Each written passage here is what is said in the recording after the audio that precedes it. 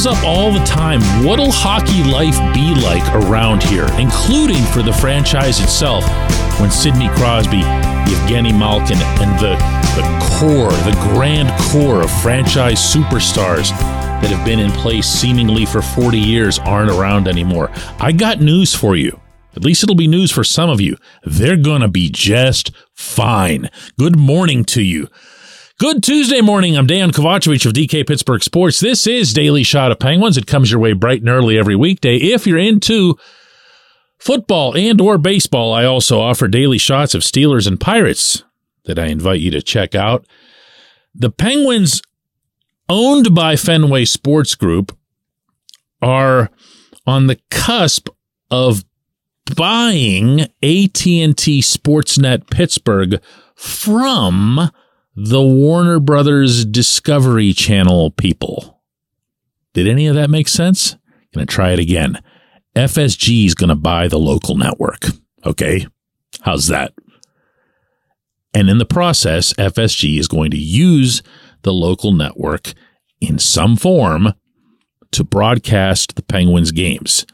From there, the Penguins will have the rights to put out their product in various forms, to disseminate it as they see appropriate, and of course, holding on to the priority that they're available on television for their fans to see in Western Pennsylvania and really across the tri-state area, which, for anybody who doesn't know, encompasses a piece of Ohio and the entirety of West Virginia. Okay, so sounds like whatever, right? From the consumer standpoint, it's going to seem like that. My belief is that you're going to see a lot of the same elements to the broadcasts. You're going to see the same people, probably. Maybe only the name, the logo, and the theme songs will change. But there's more to this. There's way, way, way more significance to this toward the future. Let me let you in on I don't want to call it a secret because it's known to people who operate in it, but probably isn't known to fans, to hockey fans who don't follow the business world. The Penguins make money, okay? The Penguins make a nice chunk of money. The Penguins have a very, very good deal at PPG Paints Arena, in which they are the operator of the facility.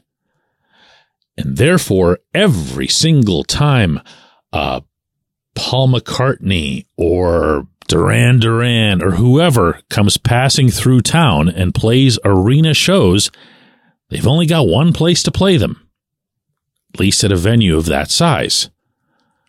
And that is all money that not directly, not ticket for ticket, the way it does for hockey, but the money that is made off of these shows.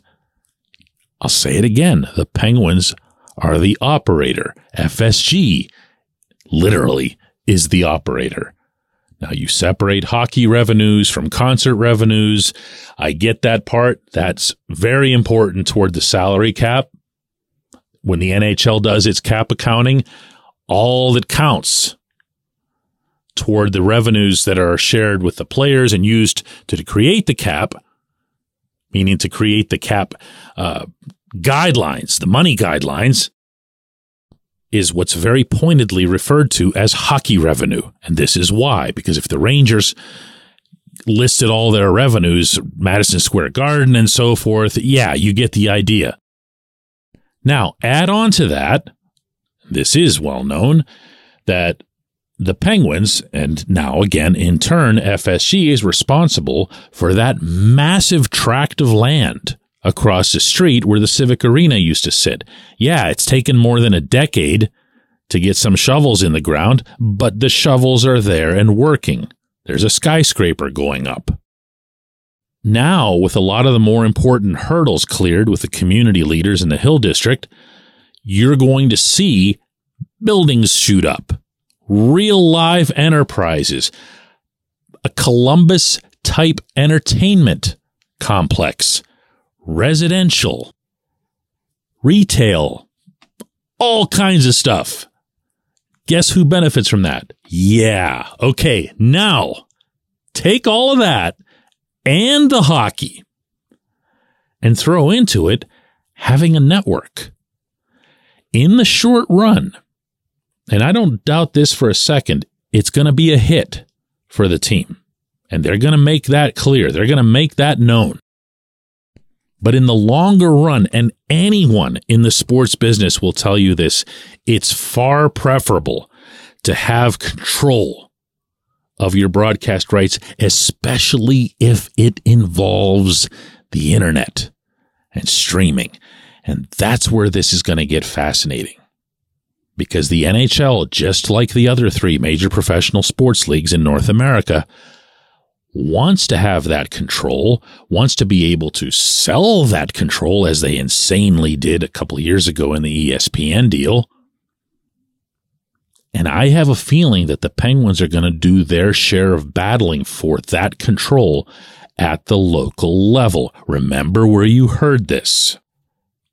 And if they do, and if they can offer a streaming product to their fans, regardless of whether they're in Pittsburgh or not, or anywhere in the immediate region, and they say you can watch Penguins games wherever you are without worrying about a blackout, without worrying about any kind of restrictions, if you pay X fee, they're gonna get X fee. Believe you me, I've heard from the consumers of these streaming services, the number one liability, the number one thing that keeps them either from signing up or from staying after they signed up is the blackouts.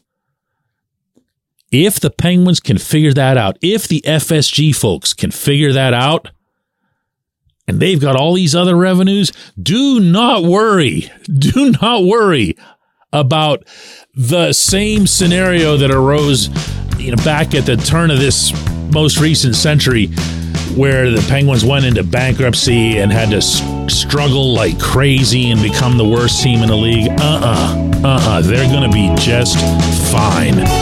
When we come back, J1Q.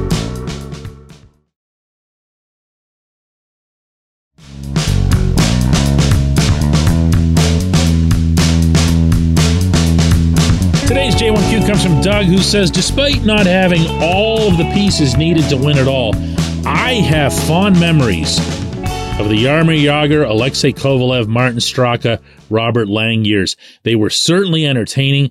Who was the most underrated player out of that era? Jan Hrdina probably still pinches himself when he thinks of getting to play alongside Mario Lemieux during the comeback. Doug, my man, you had a really good question there. And I was going to come back at you with this really cool, none of those choices, Doug, type of answer. And then you blew it. You had to mention Hrdina before I got to him. Because the answer, at least for me, is absolutely number 38. I thought Jan was the most underappreciated player of that era and one of the most underappreciated across the NHL for what he was able to do. He was a legit two-way center.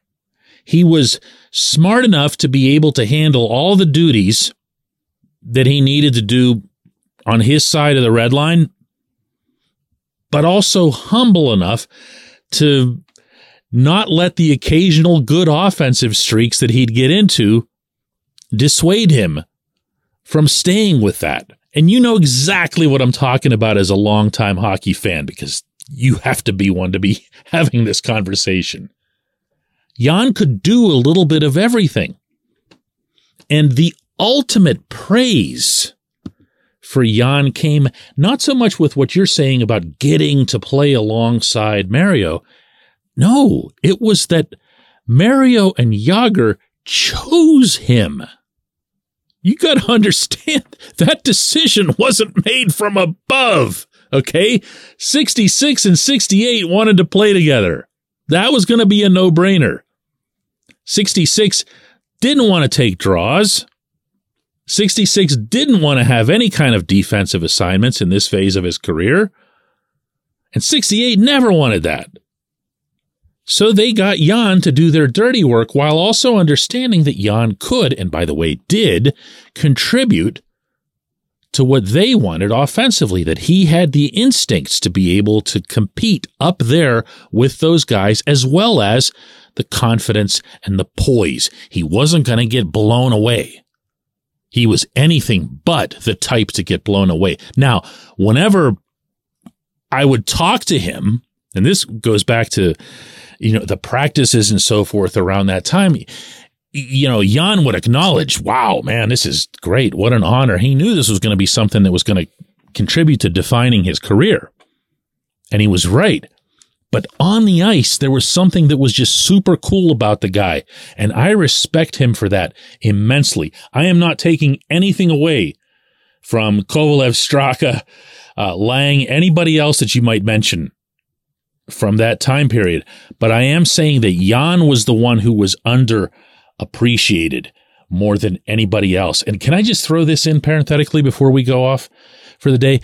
Part of what breaks my heart about Teddy Bluger's jaw getting busted was that Teddy had so much of that in him.